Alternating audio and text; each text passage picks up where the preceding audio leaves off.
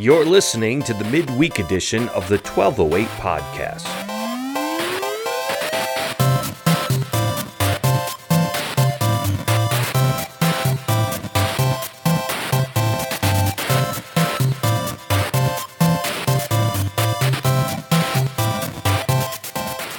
Welcome back to the midweek podcast. We are in Genesis 18 today, and we are trying to cover all of it. So that means we really got to just hop in right here. If you're familiar with Genesis 18, then you know that we are working up to Sodom and Gomorrah and what's going to happen there. But we're not going to actually get into the destruction of Sodom and Gomorrah today. We're going to address everything that leads up to it. And that starts with a theophany. Now, we've talked about this in the podcast a lot, so I apologize for those of you who have heard it 100 times, but we got to cover it again. However, I'm going to try to do it briefly because I don't want everyone to feel like, here we go over this all again. If you really want to learn more about this, go through the whole podcast that we've been doing on Genesis. You'll hear it more. A theophany in the Bible is when God shows up in physical form, kind of unexplained. You can't really follow it. You're just like, what on earth is happening?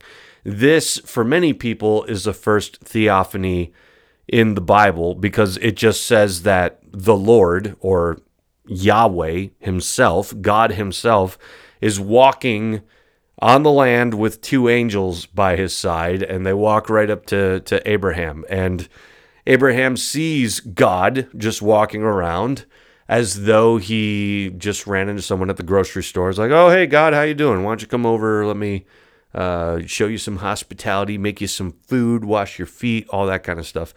That is where today's story starts. Now, this is weird for many people, but if you've been tracking with our podcast, this is not the first time Abraham has ran into God. For many of us, we're like, okay, this is the first time that Yahweh is just walking around. Yeah. But if you're paying close attention to the other stories throughout the Old Testament, you start to realize that Yahweh, when he's walking around in physical form, he has a lot of different names. The Word of the Lord, the Angel of the Lord. He's walking in the cool of the day in the Garden of Eden. Now, Abraham's already had visions of the Word of the Lord. And Stephen, I believe, in Acts, talks about how God came to Abraham and originally told him where to go when he first met him.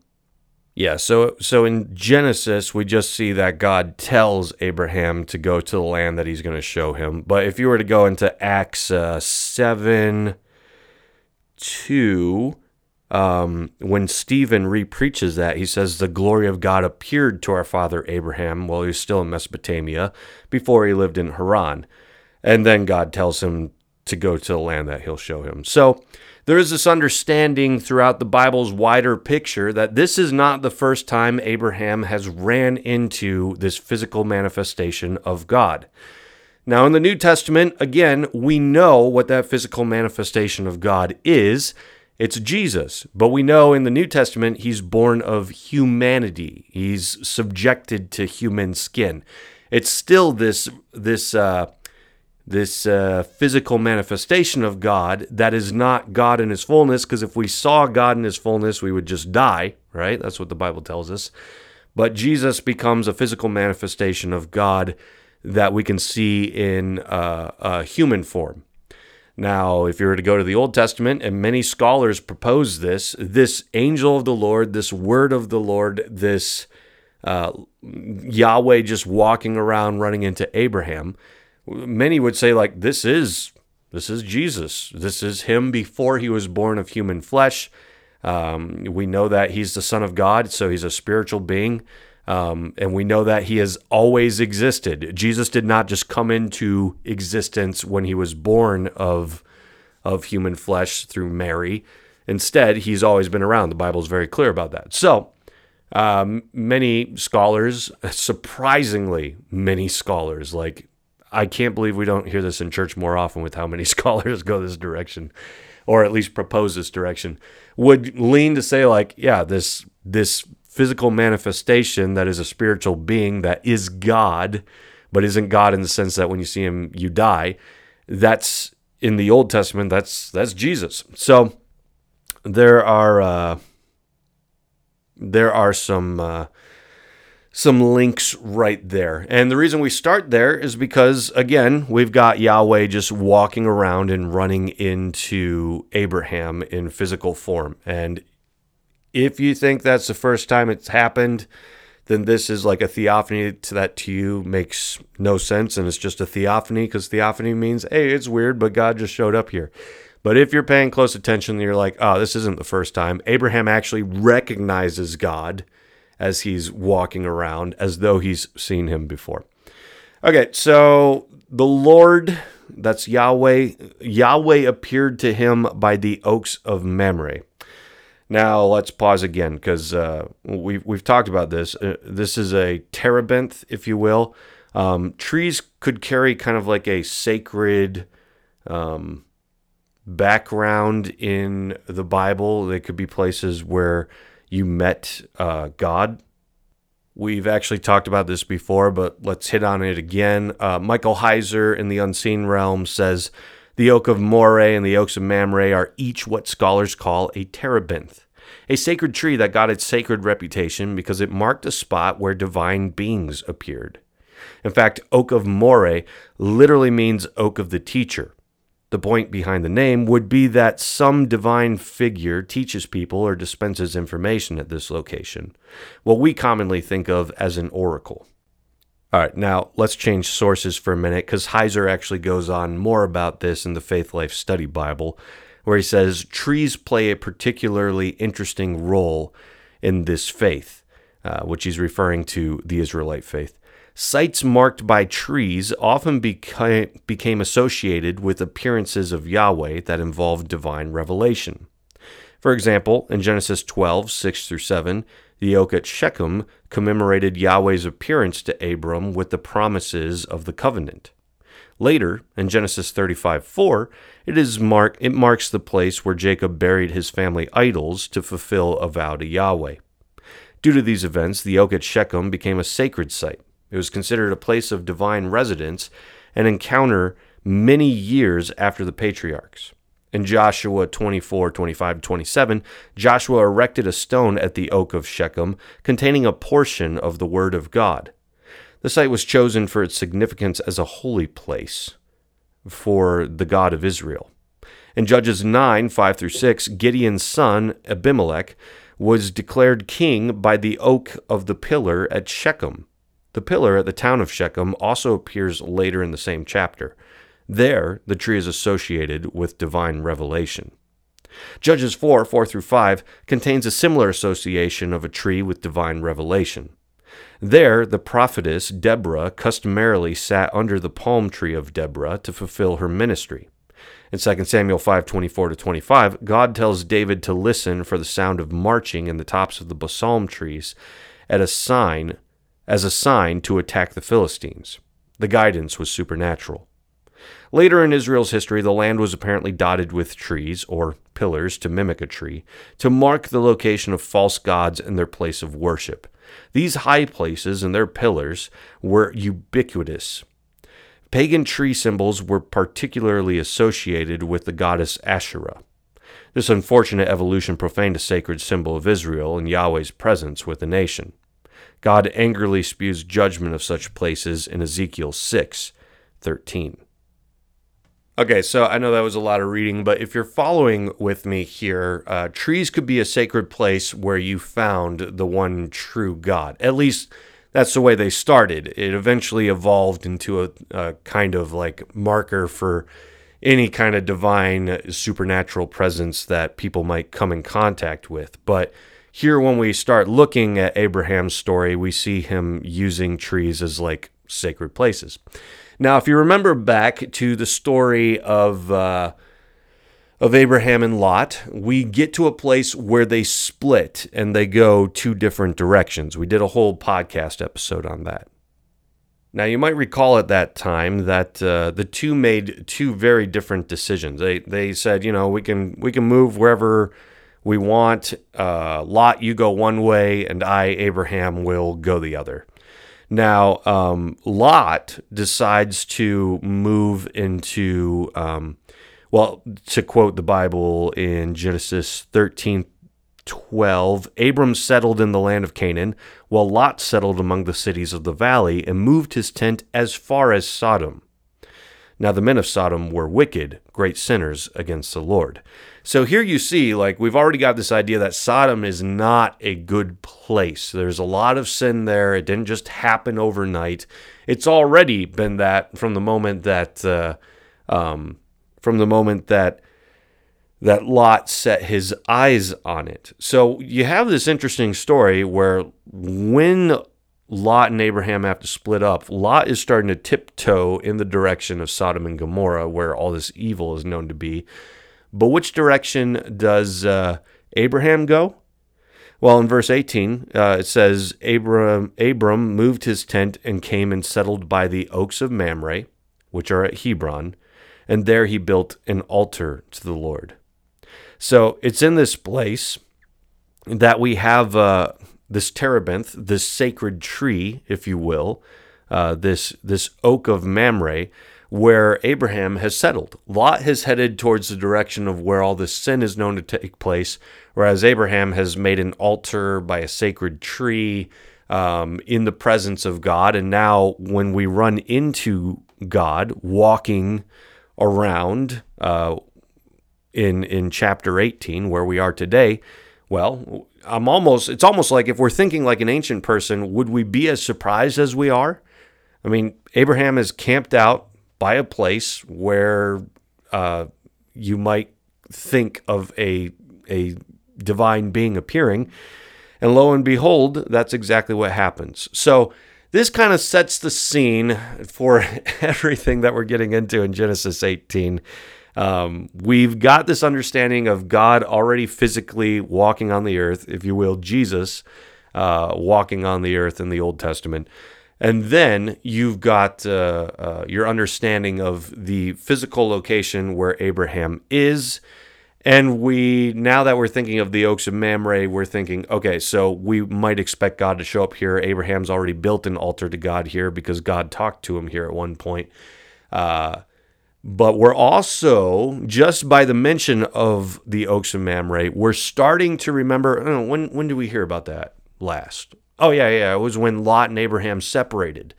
Lot went towards the city of sin, and Abraham went towards this sacred place where God met him. So now that story is starting to come back to our mind. We're like, oh, so if we're paying attention, if we're remembering what the Oaks of Mamre are, this must be the continuation of the story of Abraham and Lot, because these words are starting to make us go back to that. Okay, scene's been set. Let's take a moment and just kind of process that, and then let's move forward into chapter 18.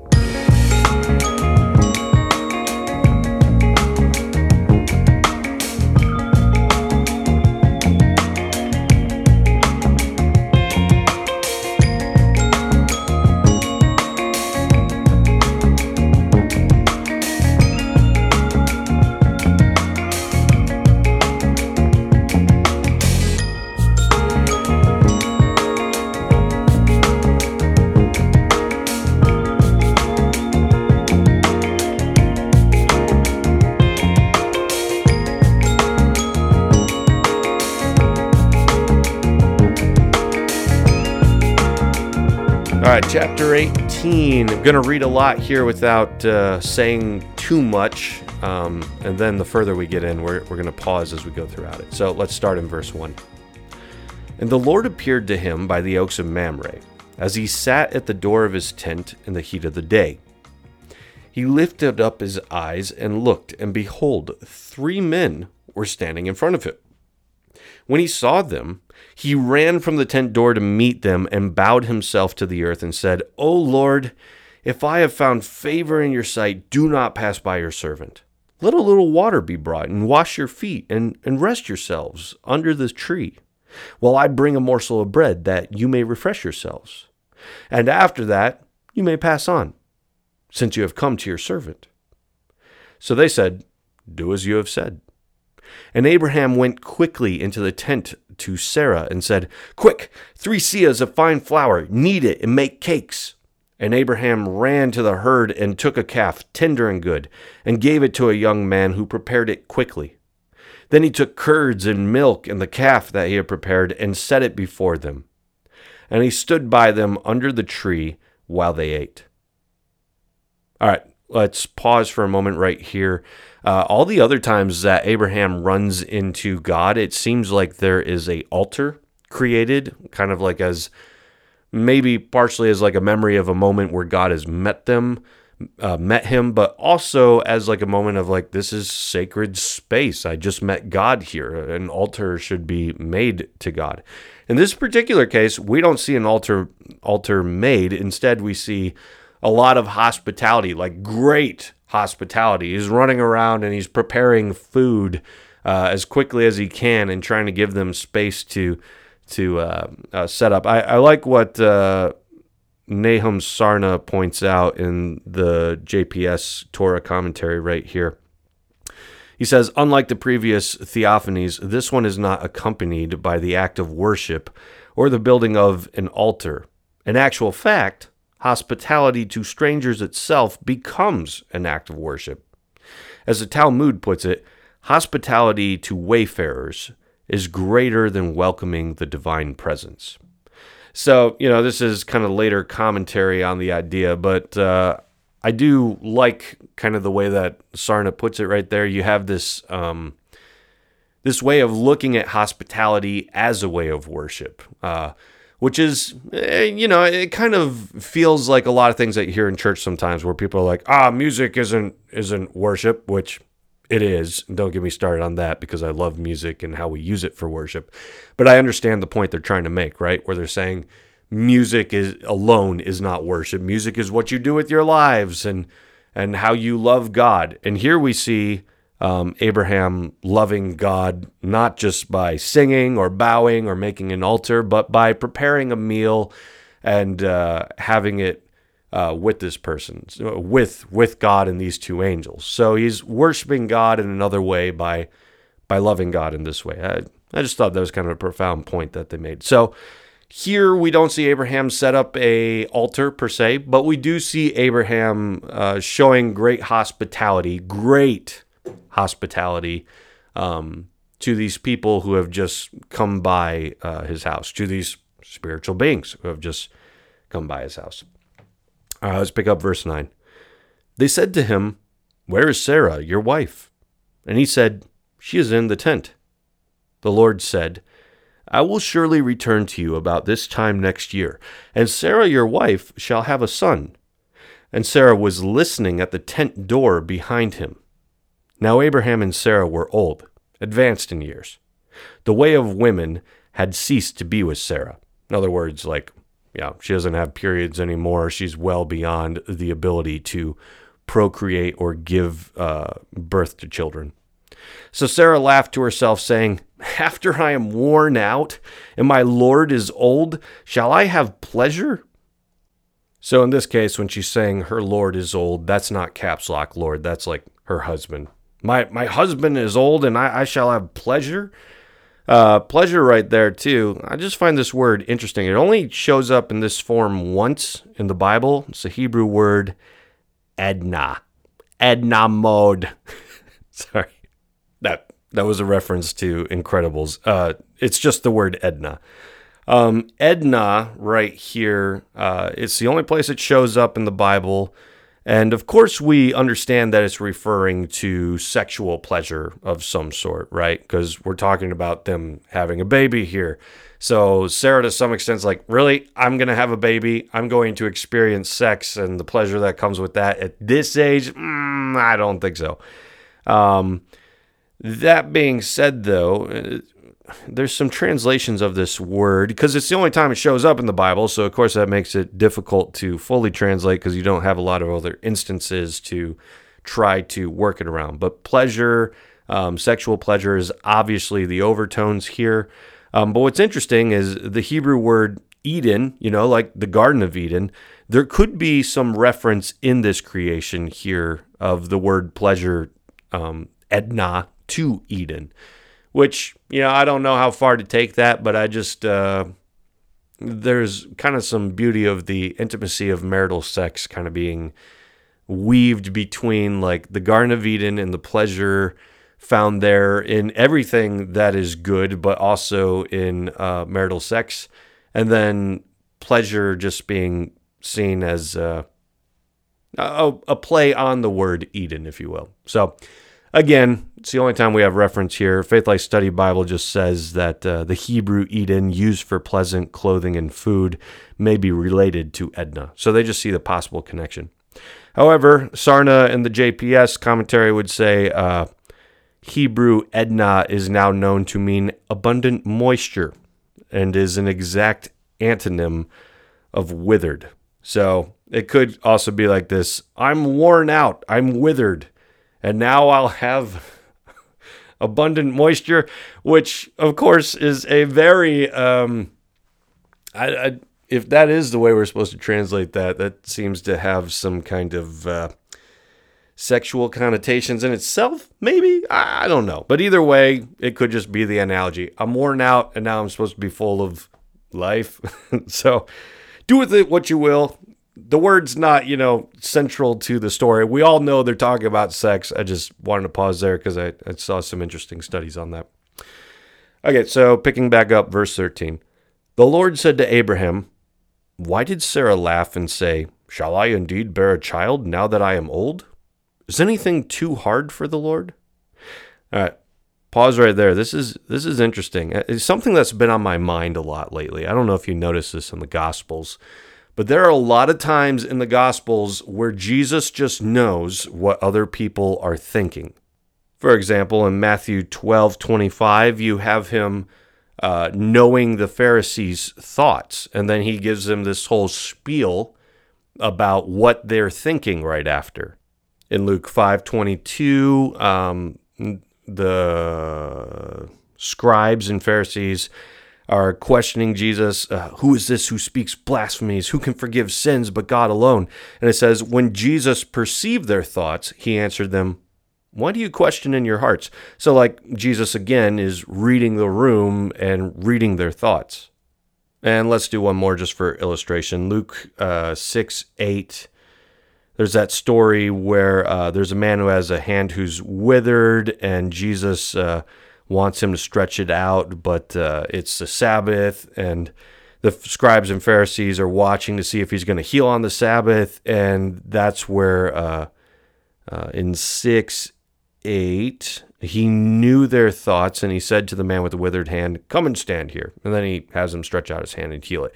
So anyways, these stories have just really been sticking out to me lately, and I usually just kind of there's two different ways to think about it. One, first off, let me say this. I'm not thinking like Jesus is psychic, okay? Like, we all have the power in Jesus to unlock psychic abilities to read other people's minds.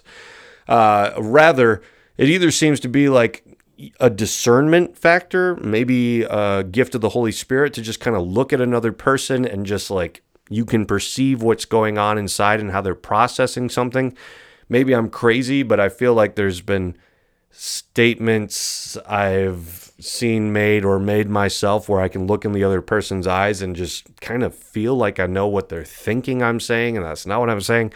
So I don't know. Maybe there's just like this deeper discernment that could be like this gift of the Holy Spirit to discern how people are thinking and saying, or maybe it's just like a Jesus thing where he's able to just kind of know the thoughts of the people around him, because with Jesus in the Old Testament, as I've already talked about that, we see here with Abraham that with Sarah, we see that he knew Sarah's thoughts.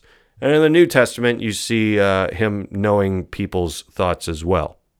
For me, since I believe the Bible kind of shows us this picture that Jesus lays down much of his supernatural abilities and instead so that he can become fully human, it makes sense to me that it's the empowerment of the Holy Spirit on him to discern the thoughts of or perceive the thoughts of people around him. But I'm not talking about like psychic powers or anything like that, just the Holy Spirit giving him discernment to kind of read that around him. Anyways, I get all into that because here you have pre-incarnate Jesus in the way that I've described it so far, reading Sarah's thoughts, and then incarnate Jesus later reading the Pharisees and the scribes' thoughts in the few examples that we looked at. But here he is calling Sarah out. So he's talking to Abraham, but really we're now noticing, really he's talking to Sarah. Sarah's not even in the room. She's outside of the tent, kind of like eavesdropping, it seems. But the Lord, Yahweh, here in front of Abraham, seems to know she's out there and is talking to her on her behalf. And then, again, let's just revisit this passage. Sarah hears that she's going to have a baby and that, she's going to experience pleasure in this late age. And it says, so Sarah laughed to herself, saying, after I am worn out and my Lord is old, shall I have pleasure? But then, here's what happens. The Lord said to Abraham, why did Sarah laugh and say, shall I indeed bear a child now that I am old? Is anything too hard for the Lord? I don't know. That makes me laugh a little bit right there because Sarah's not in the room. I wonder, did anyone hear her laugh except for Yahweh who's in the tent? But he perceives her thoughts. Like it doesn't seem that Sarah just like outside of the tent, ha ha ha, am I so old that I will experience pleasure? Rather, the Lord just kind of like hears her thoughts and like, why did you laugh and say that? So God then speaks a prophetic word. Why did Sarah laugh and say, shall I indeed bear a child now that I am old? Is anything too hard for the Lord? At the appointed time, I will return to you about this time next year, and Sarah shall have a son. But Sarah denied it, saying, I did not laugh, for she was afraid. He said, this is one of my favorite lines in the Bible, no, but you did. I've mentioned it before, but I just love the grammaticalness to that sentence. No, but you did. Coming right out of the mouth of God right there. But this has a few other overtones in it. If you remember, Abraham laughed about the same thing in last week's podcast episode. God tells Abraham, look, you're going to have a kid. And then Abraham falls on his face and laughs, right? That's his reaction to God telling him at this age that he's going to have a child. And so Isaac, again, that means he laughs. That's the definition of the name Isaac. He laughs. So that's a reminder. Anytime that you say Isaac's name, you're going to remember when I told you about this prophetic word, you laughed about it. And now here you have Sarah doing the same thing. She is laughing about it. All right, now one last thing before we take our next break is there's this moment where God says, is anything too hard for the Lord? And that word really sticks out to me right there because actually perhaps the more literal translation is anything too hard for the Lord? Actually, is anything too wonderful for the Lord? And that word just really hits me because there's this other moment where the angel of the Lord shows up in Samson's story, and the word wonderful comes up here as well. In Judges 13:18, first off, the angel of the Lord has that same characteristic he always does, where he's acting like God. He's kind of talked about as though he is God, but at the same time, he's the angel of the Lord, so he's not God, but he is God. Anyways, in Judges 13:18, there's this moment where they ask him his name, and the angel of the Lord said to him, why do you ask my name, seeing it is wonderful? Now, the Faith Life Study Bible comments on this particular passage saying, the Hebrew word here, pili, elsewhere describes miraculous signs from God. Its occurrence here on the lips of the angel of Yahweh, Yahweh in human form, and right there's an example. There you have a study Bible saying, like, this is God in human form. Provides a subtle connection with the notion that the Messiah would also be Yahweh embodied, since the same term appears in Isaiah 9:6.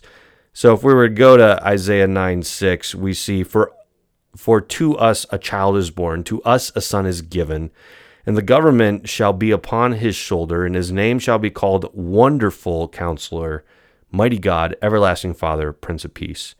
So here you have the word wonderful used to say like the wonderful counselor. Wonderful is an adjective used for Jesus when he is a child born in a manger. It's also this wonderful name that's going, that this angel's like, my name is too wonderful. And now if we take it all the way back to today's theophany, where we are looking at God saying, is anything too hard for the Lord? Really is saying like, is anything too wonderful for the Lord? And that just strikes me. It catches me off guard because this word we now are seeing like it's starting to kind of get lumped up. And part of the reason that I didn't even notice that at first is because my particular translation, the ESV, says, is anything too hard for the Lord? But if you look at the footnote there, the ESV also points out, or it could mean wonderful. So right there, you just find something interesting that, I don't know, you just want to point that out. With that being said, we've now covered another part of 18. Let's keep moving ahead here.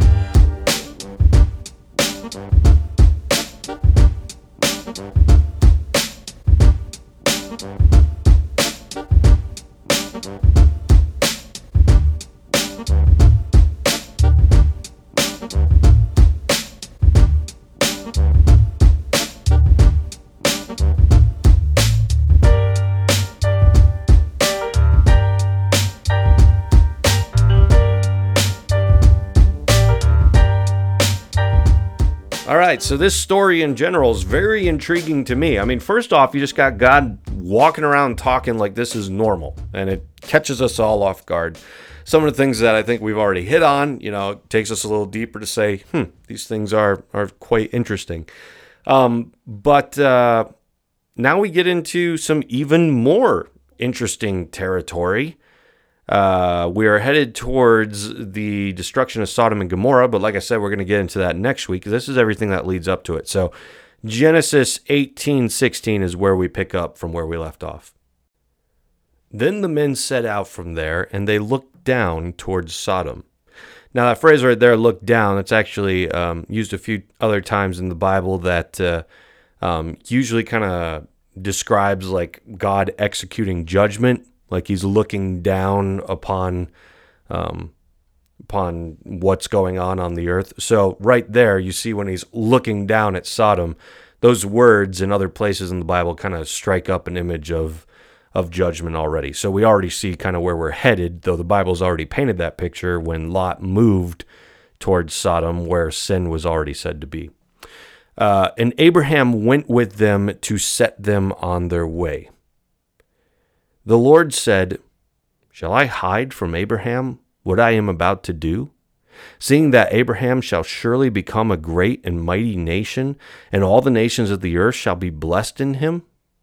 So let's pause right there. Here God is trying to decide, should I tell Abraham about what's to happen? I'm headed to Sodom and Gomorrah. There's stuff that's going to go on when we get there.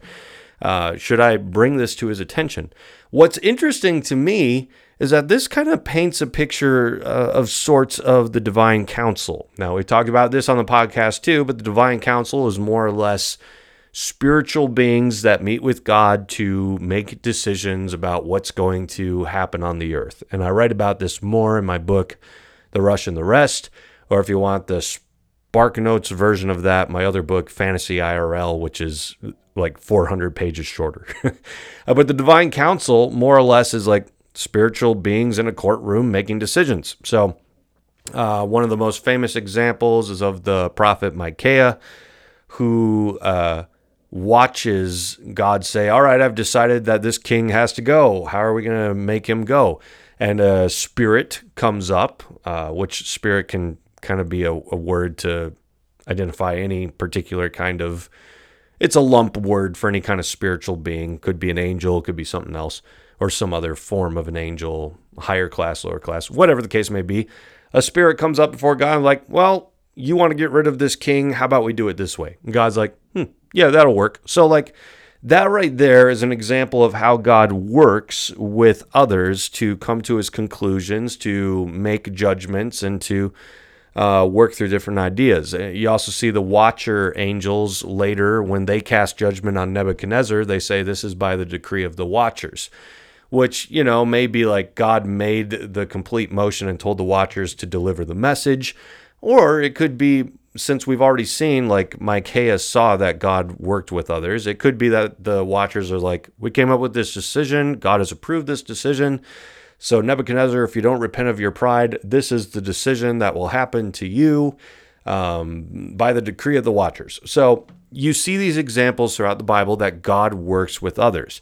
And now we're starting to see God work with humanity in a similar, just in a way that strikes up those images of the divine council.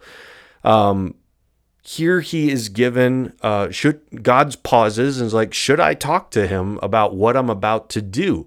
And as we continue, we're going to see Abraham wants to speak into that conversation and see if he can talk with God more about how to go about that. So you see almost like this human being now participating in something that looks like the divine counsel. He's speaking into a situation, recognizing that God is the ultimate one who calls the shots and makes the decisions.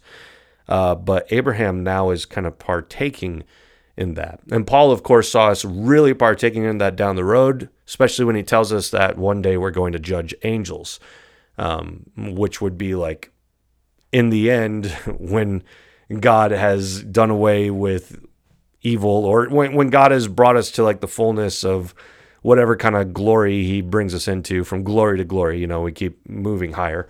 One day we'll get to this point where just as angels once called judgments, spirits once called judgments, now we're the ones making the call. So you see us moving that direction. But here I was surprised now that I've understood a bit more of the divine counsel, I'm surprised way back in the Bible to already see God bringing humanity into like a decision of judgment. Abraham, do I really need to hide this from you? I think I should just tell you. And why? Why does he tell him?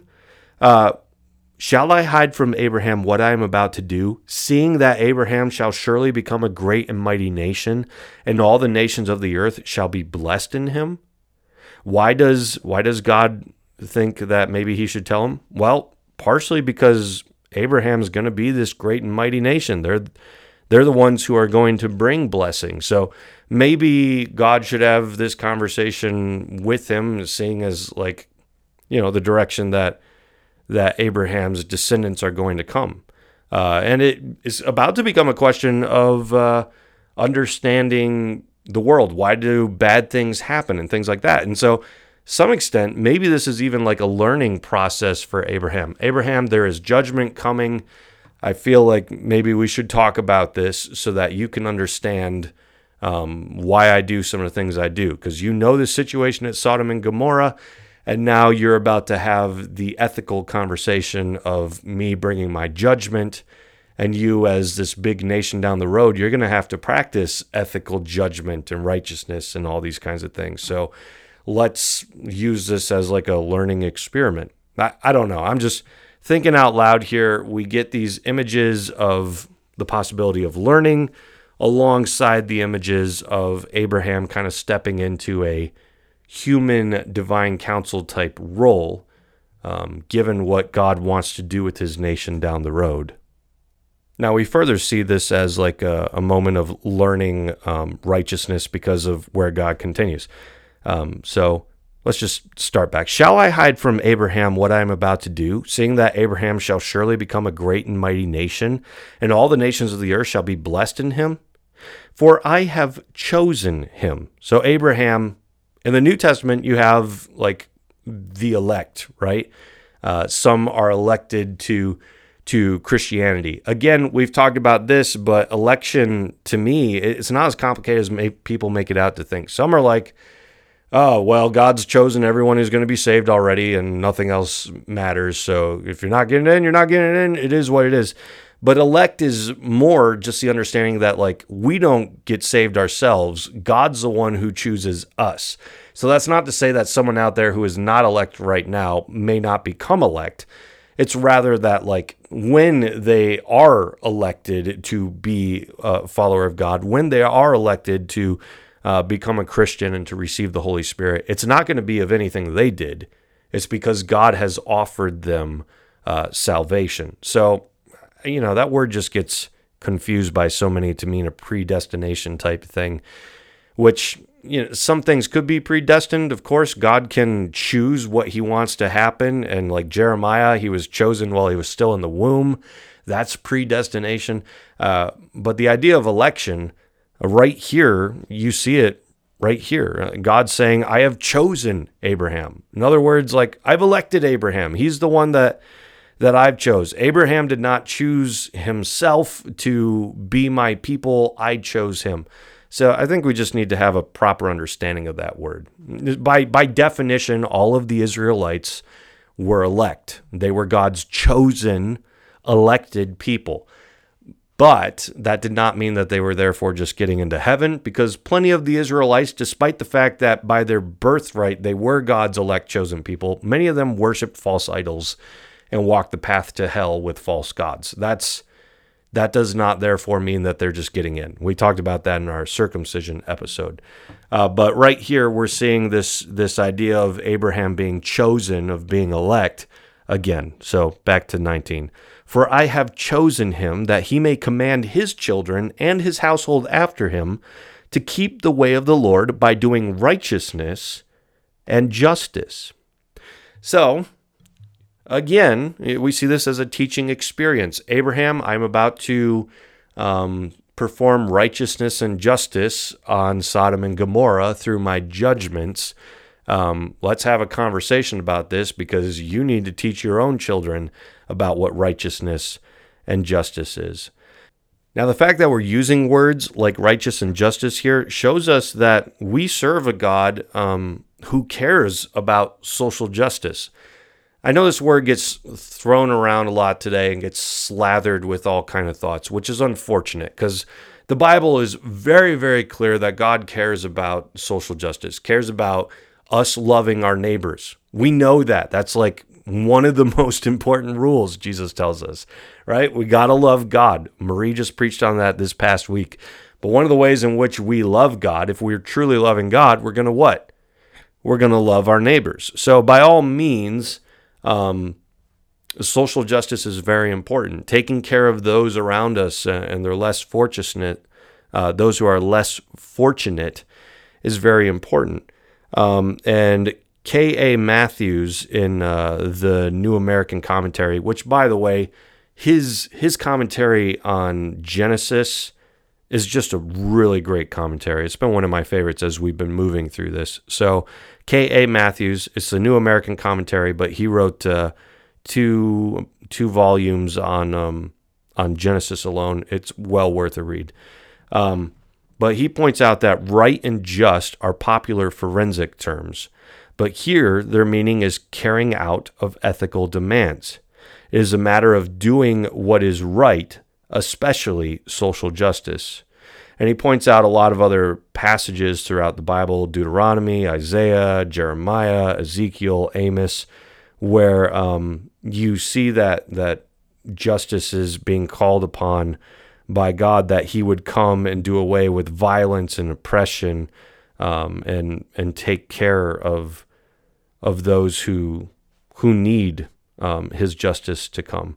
So that being said, social justice here is a part of the conversation with Sodom and Gomorrah, right? Because if we know that, like, God wants Abraham to teach his children, who teach their children, who teach their children about righteousness and justice, and the reason he's bringing up righteousness and justice is because of Sodom and Gomorrah, then we know that Sodom and Gomorrah has no room for righteousness, no room for justice, and that includes the love for neighbor, taking care of those around you.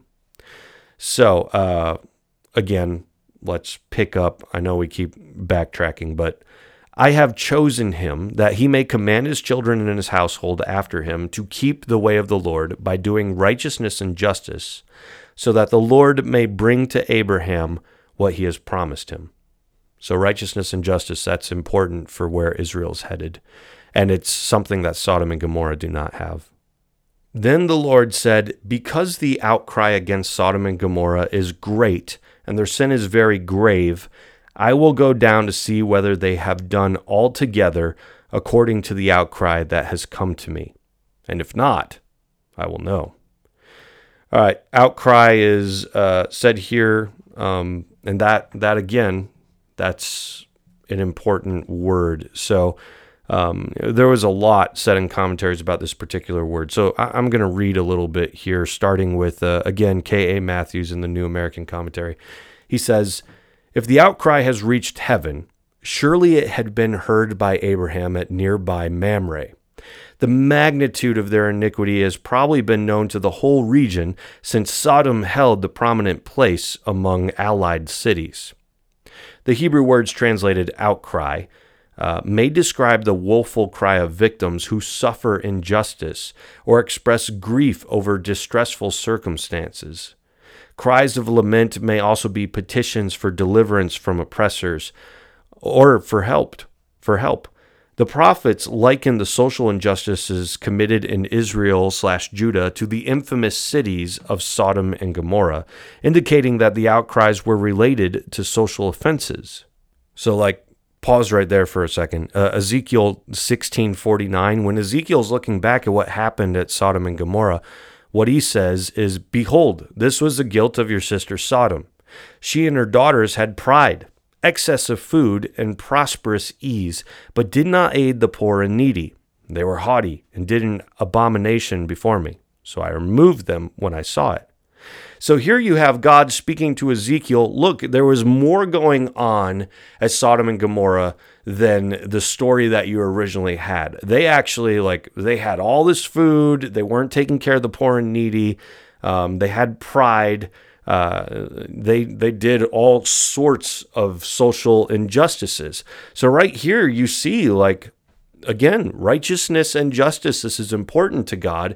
And when Ezekiel is giving the prophetic word from God about what happened at Sodom and Gomorrah, there's greater depravity than that which we see in the story in Genesis. Now, the story in Genesis goes very deep as to how messed up things are. I mean, just imagine you walk into a town and everyone there, regardless of age, every man comes up and wants to rape you. That is a really dark depth of an entire town just falling apart. But there's more than that. There is unrighteousness and injustice in every dimension. So for God to have the cries, reach his ears about what's going on here, this place is a very dark place. So in its full image, Sodom and Gomorrah is just painted as a place that's completely out of whack with what God has designed the world to be, right? It's falling apart as far as love for neighbor, taking care of those around you, but it's also it's painted in a sense as an anti-Eden. Because if in Eden God established order, and that order was man and woman married for life to one another, and this is what marriage looks like. Well, in this, you see that sex is practiced outside of marriage. You see that it is desired of everyone. Not even that, it's taken from everyone, and it's not male and female. In this case, it's male and male. It's just the complete anti-image of Eden. There's complete chaos at Sodom and Gomorrah on a sexual level, also on a societal level. The idea of just walking into town and everybody wants to rape you, perhaps because they haven't had sex with you before, everyone can agree that that's messed up, So the outcry against Sodom and Gomorrah, it's pretty big. Now, Sarna actually continues talking about how this word outcry talks about all this social justice stuff too. And I just want to read from him as well, because I want us to understand that they're still, just to think of Sodom and Gomorrah and just complete moral lapse. The sin of Sodom, then, is heinous moral and social corruption, an arrogant disregard of basic human rights, a cynical insensitivity to the sufferings of others. The prophet Jeremiah identified Sodom with adultery, false dealing, and the encouragement of evildoers, all without any feelings of contrition. And then Sarna goes on to talk about the Ezekiel passage we just read, so let's fast forward. The indictment of Sodom lies entirely in the moral realm. There is no hint of cultic offense, no whisper of idolatry. As with the flood story, the Sodom and Gomorrah narrative assumes the existence of a universal moral law that God expects all humankind to follow. The idea that there is an inextricable connection between the social and moral behavior of a people and its ultimate fate is one of the pillars upon which the entire biblical interpretation of history stands. So, if part of what Sarna is saying there at the end, if God is judge of the earth and of all things, it doesn't matter if you're Christian or pagan or Muslim or atheist or whatever you might choose. Like, if we are, as a people made in God's image, going to choose to just embrace things that are not of God and to not do justice to our neighbor, it doesn't matter how far you try to, escape God's wrath or God's judgment, if you will, because God is the only judge and can bring judgment on any of us. So that's just an important thing to remember. Like, God has standards on us regardless of who we might say we follow or who we are. There is only one God who is the judge in the end. So we all have to face his judgment, and that's what the book of Revelation shows us. Like, we all come before him, and Jesus is the only way that we will survive that judgment, because he is the one who will wipe our slates clean and release us from the sins that we have committed. So with that being said, again, we're going a little deeper into this story.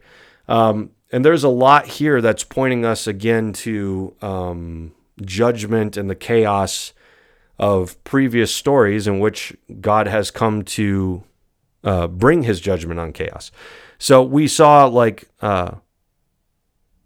some key words that were said throughout this passage that maybe we missed. So let's go back to Genesis 18:20. Then the Lord said, because the outcry against Sodom and Gomorrah is great. That Hebrew word right there is actually tying us back to the story of the flood, in which the flood was brought upon humanity because great was the evil of humanity. So you have this word great that's being used here. So we're thinking of this big flood, the justice and judgment poured out at that point. But we're also thinking of the Tower of Babel because the outcry against Sodom and Gomorrah is great and their sin is very grave. But then God says, I will go down, and I will go down. That's an expression that was used at the Tower of Babel when the Lord came down to see and said, let us go down and check this out. That right there, that's all language of judgment again that was on the Tower of Babel. And then I will go down to see whether they have done altogether according to the outcry that has come to me. That phrase, they have done, right there, that echoes the first murder that Cain committed. You may recall in Genesis 4:10 where God shows up and says, what have you done? The voice of your brother's blood is crying to me from the ground. So you have this, what have you done? What Sodom and Gomorrah has done. Just very obviously in all of these statements, you have ties back to monumental stories in the Bible. Cain and Abel, the flood, the Tower of Babel. In the same way that these places had seen judgment because of their injustice and unrighteousness, so you see in this story, God is seeing that a place is reaching the similar places that these places did. And so the words are linking us back to stories to start to get our minds to think like Sodom and Gomorrah is not just like, it's an average place where things are not so bad, but I'm just going to pour out judgment. No, rather this place is like beyond help. Yeah, actually, there's a verse in the Bible that talks about the iniquity of the Amorites. We already covered this in Genesis 15:16, but when God is telling Abraham, like, I'm going to give you all the land of Canaan, I'm going to give that to your descendants, he tells them that they'll come back there in the fourth generation, for the iniquity of the Amorites is not yet complete. That right there, like this sin of the Amorites is not yet complete. It's just this idea, and the way that I interpret it is like, look, the Amorites, they're headed down a bad path, but you know what? They're not so bad yet that I need to bring holy war on them and remove them from this place. Rather, they're not ready for that kind of judgment. That kind of judgment does not belong on them at this time. But in 4 generations, I can already see where they're headed and where things are going to be by then. So that's when the iniquity will be complete, and then this judgment of holy war will come upon them. Like that right there in that statement is this idea that like God is patient and waiting for like the totality of darkness to make a place unredeemable. And you see him sometimes, like even in places where it just seems like it's unredeemable, you still see him say like, I'm going to be patient and wait. For example, the story of Nineveh, that's backwards from the story of Sodom and Gomorrah. In Sodom and Gomorrah, you actually have Abraham trying to convince God not to blow it up, partially because his nephew Lot is there. But in the story of Jonah, like Jonah kind of wishes God would blow up these people. Instead, God's like, no, I'm not going to do that because they repented. So Sodom and Gomorrah, when you compare these two stories, you see like Sodom and Gomorrah is obviously so far depraved that they're beyond a place where they'll repent. They're totally fine with what they're doing, and they have no problem with the evil way in which they're carrying out their lives. Whereas with Nineveh, God knew like, look, this place is headed in a similar direction where I might need to end it, but let's give them a chance to repent. And Nineveh does repent, and so God doesn't bring on them the judgment, even though Jonah wanted them to. Jonah's like the opposite of Abraham in these stories. So you see that God, like even with the pagans, even with the outside nations that are committing these evils, there's this hope that is inhuman to some extent, that he would look at a place as far gone as Sodom and Gomorrah, and still, like in this particular story, I got to go down and check it out for myself to see if the outcry is as great as we've heard it in heaven. Like that's kind of the story, the way it's narrated. With Nineveh, like, all right, I'm going to give them one last chance to repent. And they do, and suddenly he's like, okay, I'm not going to bring judgment on them. This is how patient God is. And the story of Sodom and Gomorrah is just one of those stories trying to teach us about righteousness and justice, and as well as like when God's judgment is appropriate. And that's what Abraham is going to ask next. He's going to get into a moral dilemma that a lot of people have asked all the questions that Abraham's about to ask in just a moment. So let's take a break and come back and jump into a conversation that people today are like, oh, we need to talk about this. Look, Genesis 18, conversation's already being had. So let's go into that next.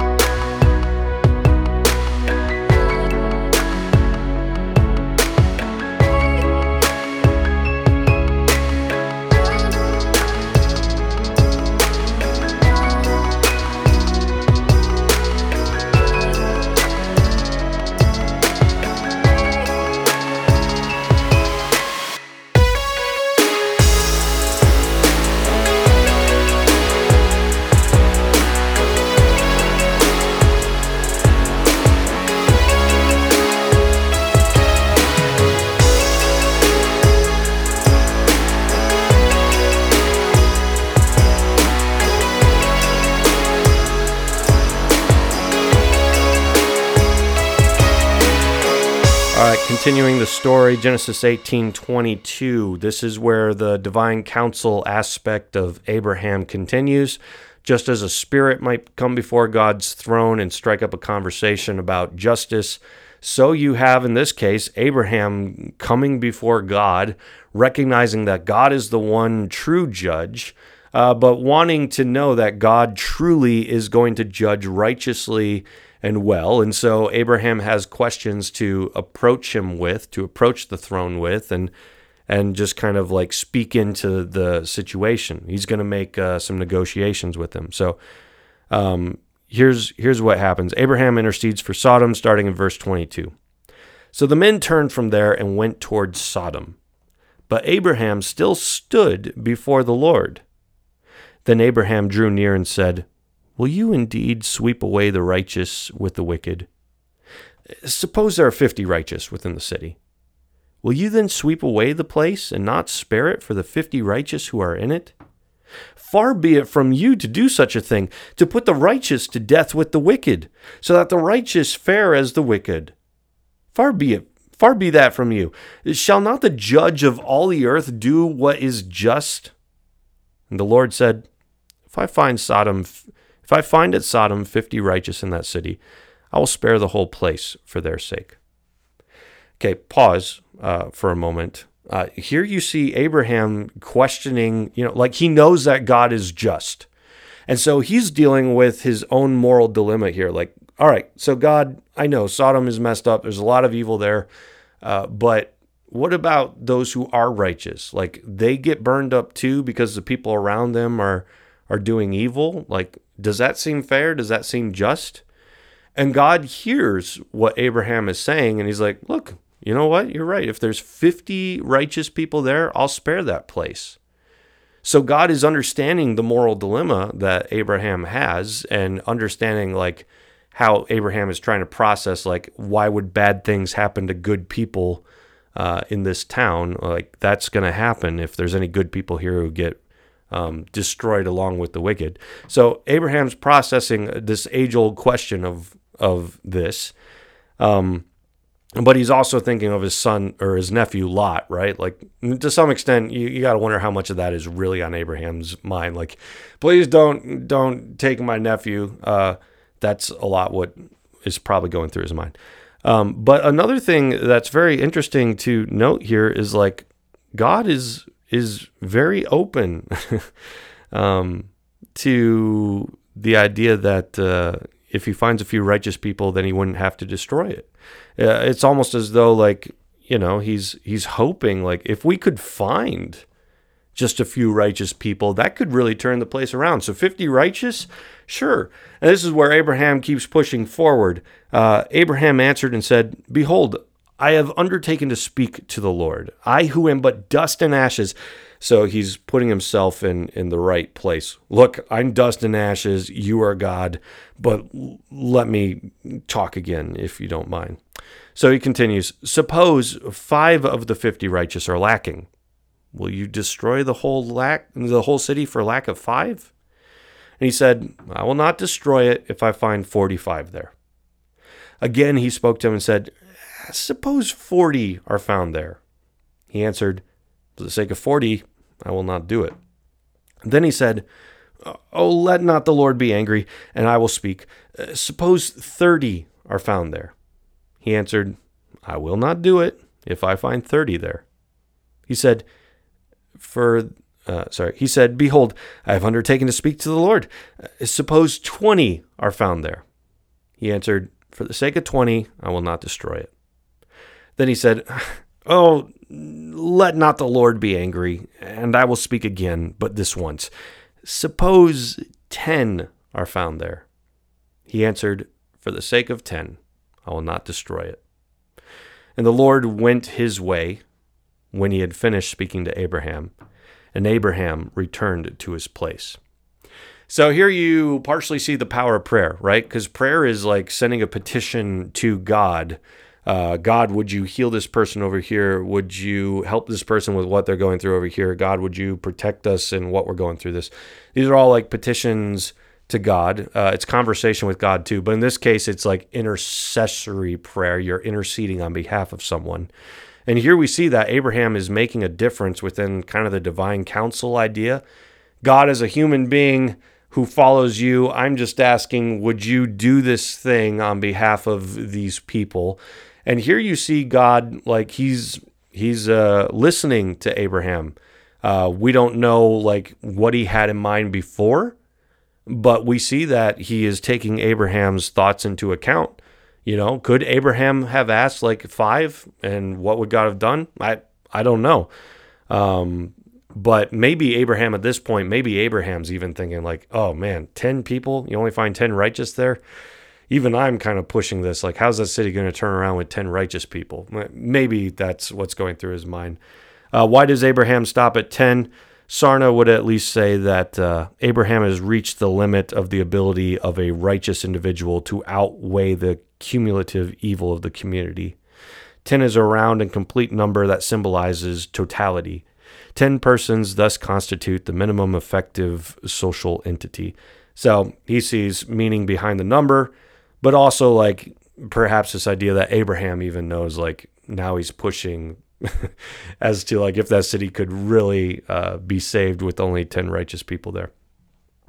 But he doesn't have to like strong arm God into lowering this number at all. Like God's answer is not given, like you see Abraham's continually afraid of what he's about to ask, but God's answer is always with the same tone. All right, for 20, sure, I'll spare it. Yeah, for 10, I'll spare it. So for God, you see like God's mercy is very hopeful. Like, oh, I hope we can find 10 there, then I can spare it, because who knows what I could do with 10 righteous people.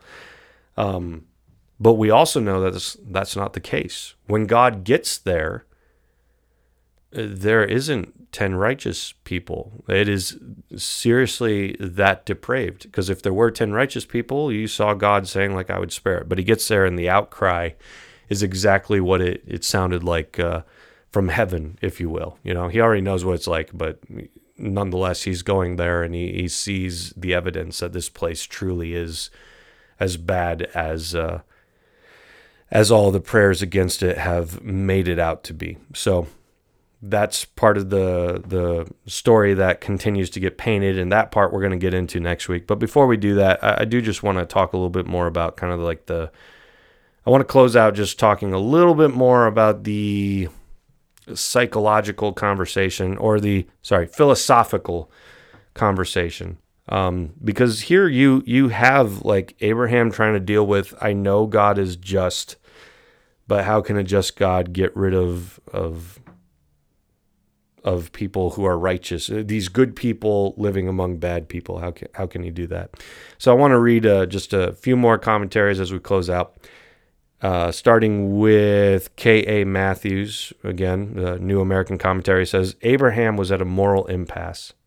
If the cities are destroyed, the innocent suffer, in which case the justice of God becomes suspect. Or if the cities are spared, the guilty escape their just deserts, again impugning the integrity of God. His prayer, therefore, was that the mercy of God would deliver the city to which God agrees for the sake of the righteous. But was there no end to the mercy of God? Was there a point at which unlimited mercy became a shallow sentimentalism, obviating the justice of God against the wicked?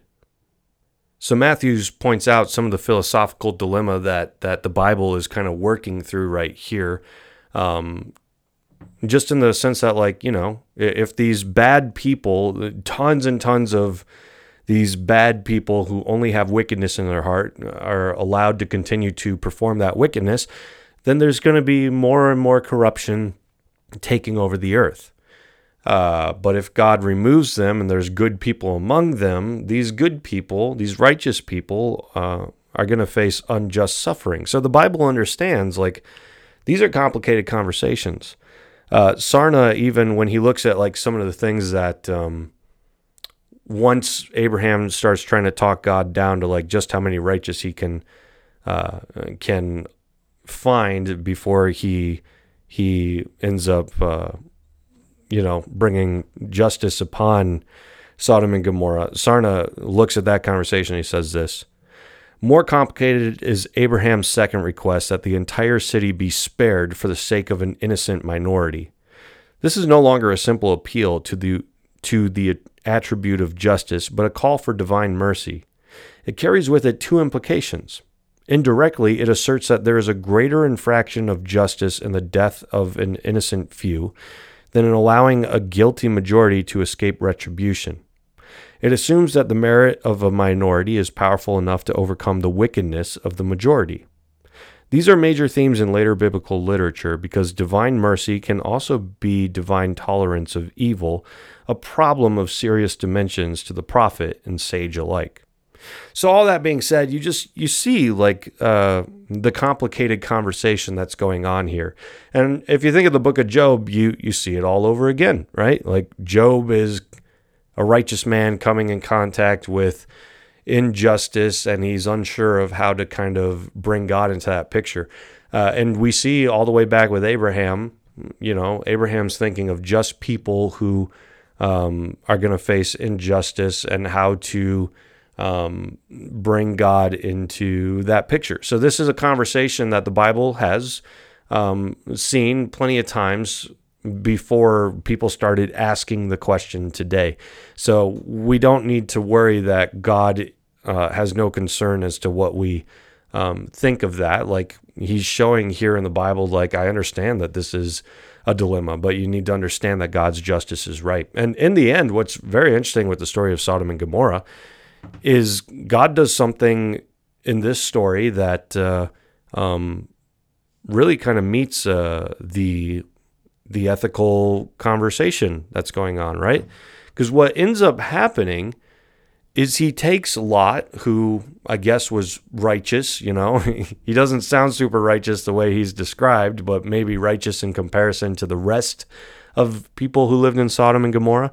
He takes Lot out of the city, so he removes the righteous family that is there, and then you see his judgment come upon the place. So the righteous are removed, and then judgment comes upon the wicked. So you actually see God doesn't even need to follow through with what Abraham does because he chooses, he performs the most ultimate route of justice that could have happened in that situation, and reminding us to just submit our understanding to God. Judgment is not a theme that we like to talk about at all in church today. And what we need to understand biblically is this: judgment is the Lord's. That's the New Testament understanding. We aren't the ones going around trying to bring judgment on people and trying to hope that everything burns and things like that. No.